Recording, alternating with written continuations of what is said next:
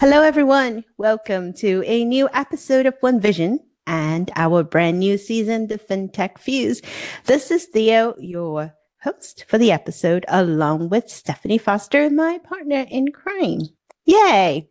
So today we are very delighted to welcome Deshawn Stevenson, Director of Pharmacy Operations at Walmart and co-founder of Baby Fever. Now, this is a completely different topic and direction as what we normally do, but that's the fun part of hosting the show. So welcome to the show, Deshawn. Thank you. Glad to be here. All right. So tell us a little bit about what you do to kick off our conversation and also your vision behind Baby Fever. I like the name, by the way. Awesome. So Baby Fever is an intersection of health tech and fintech. So we're aiming to break down barriers for individuals on their family building journey. Our vision is rooted in accessibility, so making fertility and family building services available to everyone, irrespective of financial constraints. So we want to empower users by providing a seamless platform, connecting them with providers, agencies, and financial institutions. As it relates to myself, the reason why I founded it, I decided to become a single father by choice. So I have a gestational carrier, and our due date for my little girl is going to be May 1st. But during my process of going through the road of becoming a single father by choice, I encountered a lot of African-American women that were dealing with PCOS, endometriosis, and I didn't really realize how prevalent it was in our community until I started to realize that this is a barrier to me actually having a child on my own or being in a relationship or co-parenting, whatever route that I decided to go down. So I made a vow as a person of faith to, basically pay it forward to the next person that was going to be able to have a kid, to be able to not only kind of educate them on different things that was happening as far as health disparities related with themselves and infertility, but then also being able to work through the financial constraints that prohibits many from actually assessing care, which is financial constraints.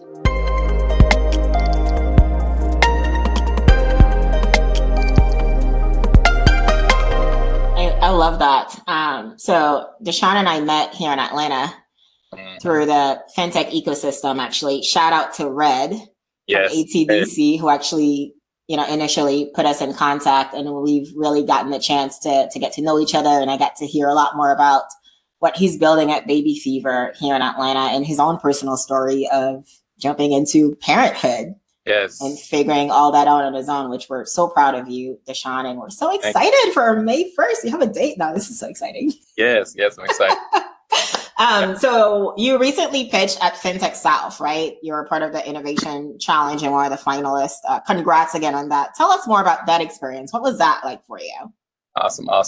So the FinTech South Innovation Challenge was a fantastic opportunity to showcase Baby Fever's unique approach. We presented how our platform addresses the financial aspects of family building. So being a part of this challenge allowed us to interact with industry leaders, gain valuable insights, and highlight the importance of integrating fintech into the health sector. One of the things that I learned initially was this was an opportunity to educate the fintech community as far as the issues that were affecting those that were in the family fertility and family building ecosystem. So I'm already in the ecosystem, but people didn't know that it cost, $15,000 to $30,000 to actually do an IVF cycle, and most people had to either run up their credit card, or they had to go and establish a account, or they had to actually get a loan to get this done, or ask friends and family. So all of that is part of the financial process. And, that's a barrier when someone wants to actually have a child. So this was a great opportunity to, get poured with different resources. As I come from a healthcare background, I was able to kind of build on my financial or fintech skill sets, definitely. By being a finalist, and I had amazing mentors that were able to help me craft my pitch deck, which, although I didn't win or excel to the next level, the moment that I did the fintech competition, that night I literally applied to Mount Sinai with the pitch deck that I was able to create because of my mentors there, and then I was accepted to an incubator, like literally right after that. So that night. Applied. The next morning, I got accepted to Mount Sinai, and now we're in an incubator. So I definitely thank the FinTech South group for mentoring me during that time and helping me refine my value proposition. So it's definitely helped by being a finalist.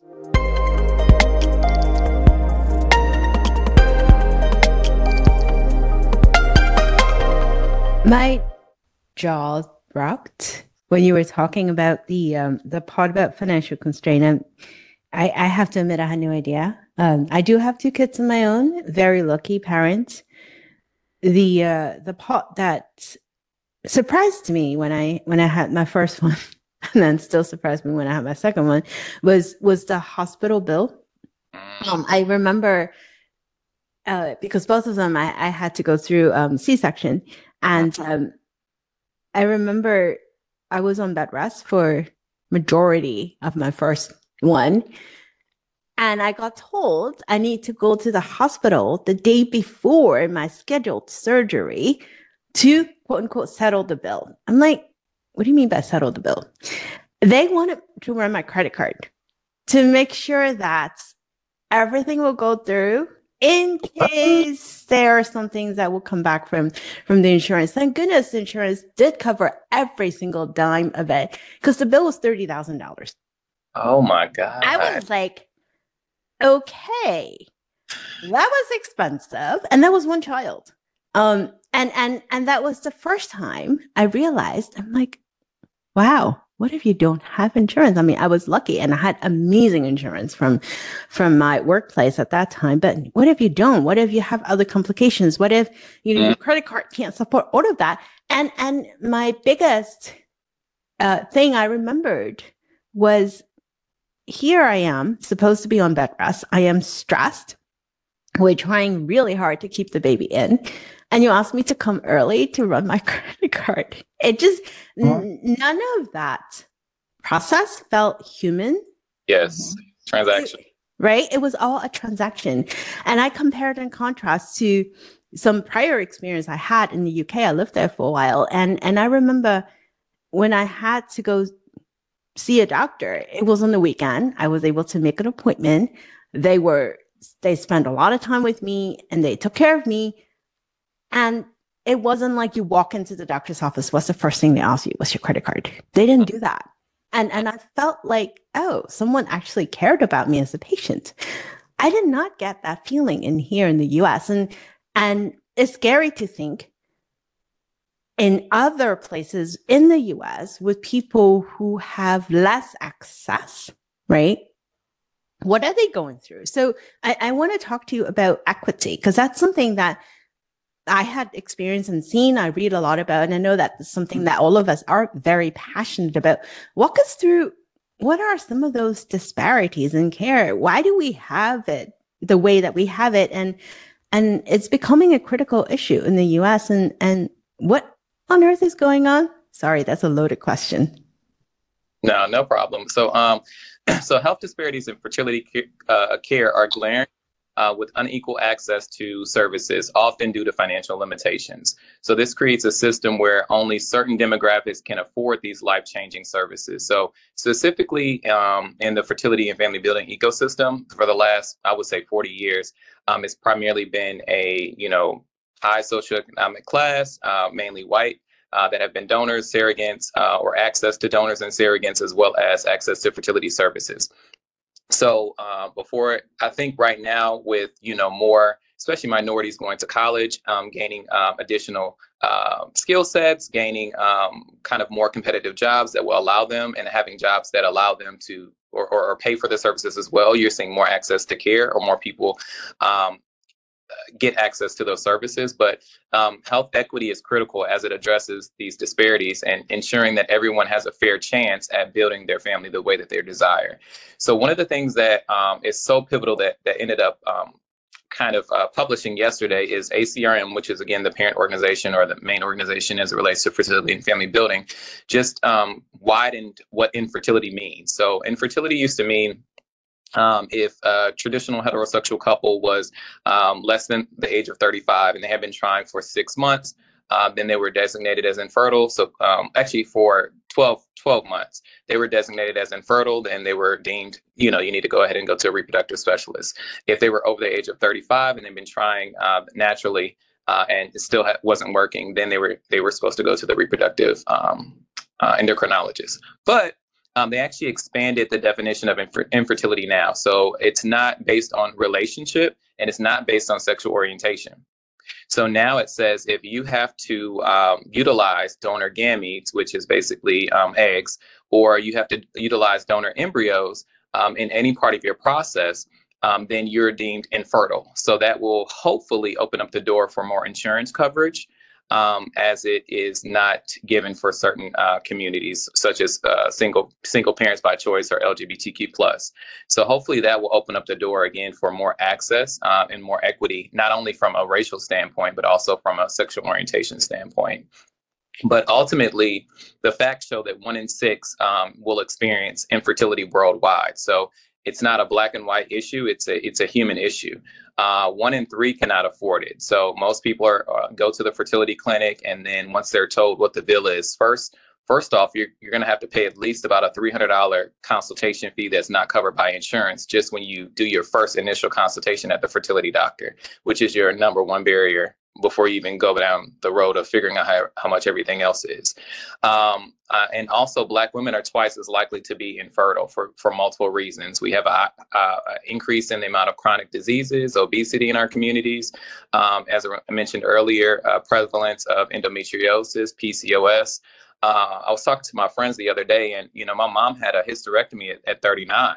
So with us waiting until, I'm 39, with us waiting until our late 30s and early 40s to have kids, most of the people in my aunts and my mom had hysterectomies around this time, because of reproductive issues. So it just kind of goes to show that reproductive issues always existed. It's just we're waiting until later to have kids because we want to have a family. We want to build our career. We want to buy the house. We want the white picket fence. We want the marriage. We want all of these different things. But, we're not educated enough on what's actually happening to our body throughout those moments of trying to wait until the right time. And there's never a right time to do anything. So one of the things that we're trying to do is basically try to help, as there's changes that's going on with insurance, as there are changes with the definition of what infertility is. We want to move with those changes with the Baby Fever platform so that everything's already set up for everyone, no matter what your parenthood journey may be.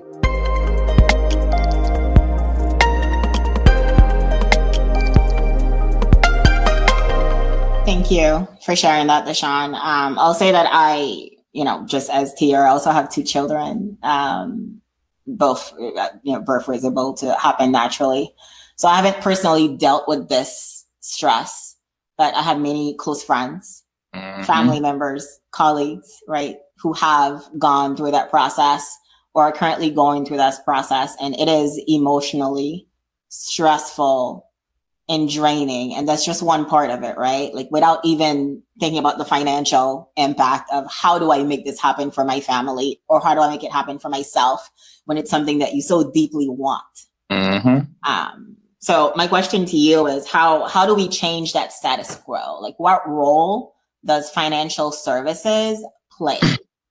So changing the status quo involves dismantling financial barriers. So financial services play a pivotal role in providing solutions like affordable loans, insurance coverage, and tailored financial plans. The growing awareness and collaborative efforts within the fintech and health tech sectors give hope. The shift towards inclusivity is gaining momentum as well. So looking at ways to show underserved communities ways to finance their financial journey would be pivotal. So, we are thinking with our Baby Fever platform, being able to invite collaborators. So, there's certain parts of the process that, you may have an aunt that wants to contribute towards your reproductive law fees, which may be $1,500 to $2,000. Invite your aunt to contribute to that. So we know that in certain communities, they're used to pulling resources together, especially for a common cause. The reason why I thought about that is we had a sister actually contact us on the Baby Fever platform because her younger sister was having multiple miscarriages, and she didn't want her sister to go through another miscarriage again. So they had already went through the IVF process. They had embryos. So, she had already lost 2 of them. They didn't want to risk her losing any more of those embryos that they had so preciously ended up getting. So they ended up contacting us to get a surrogate. which ended up being a lot more affordable than they actually had originally quoted. So they thought they were going to spend between 150 to 200. I connected them with an agency. I think they're going to spend maybe 80 or 90. So they were like, oh my God, thank you so much for connecting me with, them. So, financial resources, are important and imperative, and that could dictate whether someone has one kid or two kids based on their financial makeup. So we're seeing men come as well to the platform. I've had men where, their wives have, had a baby, but bled out and it had an emergency hysterectomy. And, they were able to still be fertile and have embryos, but they needed a surrogate as well. So I paired them up with an agency. We have another couple that they have to get an egg donor and a surrogate. So walking them through that process and what that looks like. So it's pretty much cliche, specifically in the minority community, as far as getting donors and egg donors and surrogates and all of that stuff and what it looks like. And these are people that have, really good jobs and, making good money and, they did everything right. They got married. They did this, and it's like, next is the baby, but where's the baby? Has been the common question that a lot of them have had. So being able to kind of provide a resource and say, hey, I understand what you're going through, and I'm going to help you navigate what that looks like, has been great for our customer discovery as we build out our platform so that we know exactly what people need. But, a lot of people that come already have resources to pay for things like this, right? So it's a luxury still.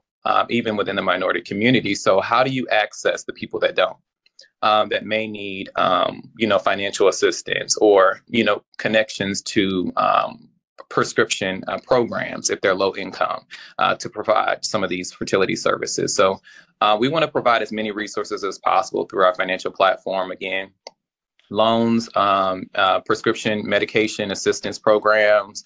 We're working with the Cade Foundation, so they provide grants up to $10,000 for couples and also single people that need to go through the IVF process. So the main thing that we see is if we can just educate our community as much as possible about the resources that are out there, then at least they have a chance at getting one step closer to having their baby. I love that you're looking at education on both pieces of it, right? There is one part of educating society, the rest of us, on how big of a problem this is for so many in America that a lot of people are not aware of, right? So you have that education piece of what the problem is that you're solving with baby fever, but also education on the other end, because you've essentially created some sort of a marketplace where you're matching all of these resources with people who are in need as well. So you've got to educate them on the resources that are out there to truly help them get to the other side of this pain point of becoming a parent. And I am so in awe of what you're building, Deshaun. Thank you. I appreciate it.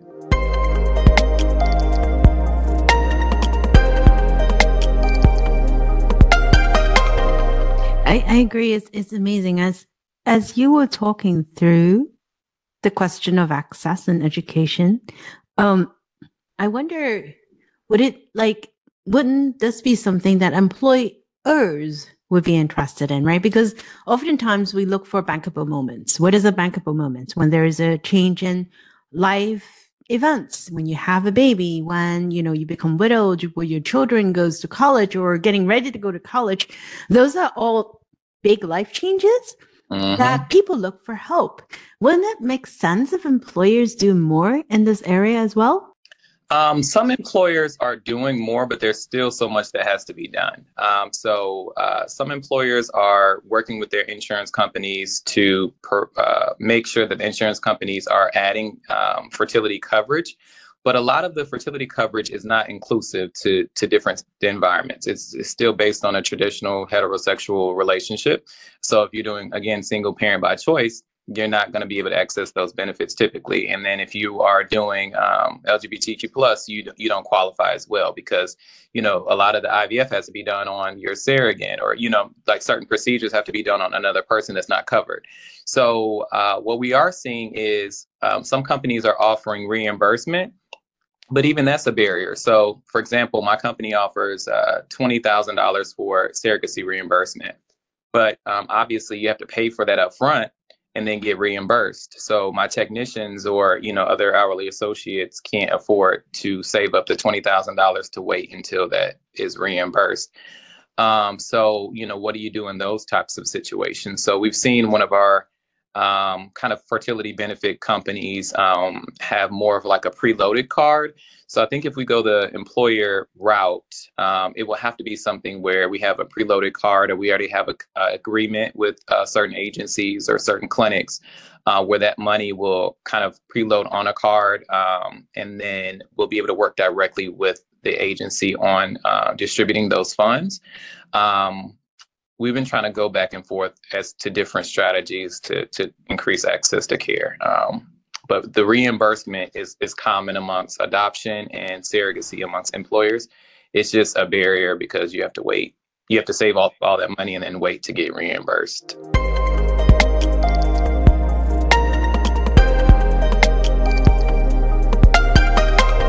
It goes to show how much more work we still need to do in rethinking policy and rethinking how we still have not evolved with time, unfortunately. This and more. We can go on that forever. Looking forward to next year and beyond. What are some of the things that you are focusing on? I'm curious. And before we let you go, if there's one message that you would like to convey to our audience, what would that be? Awesome. So moving forward, we're focused on enhancing user experiencing, building out our technology, expanding our network of providers and agencies. That's why I'm here at the conference today, and advocating for more inclusive financial solutions. So our message to the audience is simple. Everyone deserves the opportunity to build the family that they dream of. And at Baby Fever, we're committed to making sure that that's a reality through both innovation and also inclusivity. So we, again, as I mentioned, got accepted to the Diversity Incubator at Mount Sinai, one of the world's best hospital systems based in New York City. So we're going to be working to do a lot of customer discovery at one of their hospitals in East Harlem. And we're going to get a mentor. She actually wrote a book called Countdown. Her name is Dr. Shana Shaw. So she basically is a reproductive epidemiologist there, and she's said that by 2045, most couples will have to do IVF just due to the decrease in the amount of sperm counts. Sperm counts have decreased 50% over the last 40 years just due to the food that we're eating, environmental concerns, like all of these different factors that we're not talking about. So we hope to bring her in as a mentor and hopefully as an advisor as we grow the Baby Fever platform, as well as our pitch was accepted by the National Science Foundation. So we're moving on to phase one of applying for grant funding to build out our technology. So we're taking steps as much as we can. But one of the main things I'm going to say is just advocate for yourself. When you're going through the fertility and family building journey, and, if you can connect with one person throughout that journey that can help you, please connect, ask your fertility clinic for advice, ask your OBGYN for advice, ask your primary care doctor, do they know anyone? Because we cannot overcome infertility and also kind of the emotional strain of family building without collectively working together to overcome these challenges. But everyone wants a baby, and a lot of people want a baby, and that should be a human right and a dream. And I don't think that we should kind of have all of these different barriers that prevent someone from being happy and being able to share that same joy and experience of being a parent. I love everything you just said, and congratulations again for May 1st. We look forward to getting updates from you, Deshawn, and thank you so much for spending time with us. If people want to reach out to get more information about what you do, where should they go? Perfect. They can reach out to us at babyfever.com, and we have a community form as well as a contact form, or I'm on LinkedIn as well as at Dr. Deshawn Stevenson, and look forward to hearing from you guys. If you need any help, let me know. Thank you so much. Appreciate it. And for the rest of our listeners, thank you so much for joining Stephanie and myself for another episode of One Vision. We will talk to you all next week.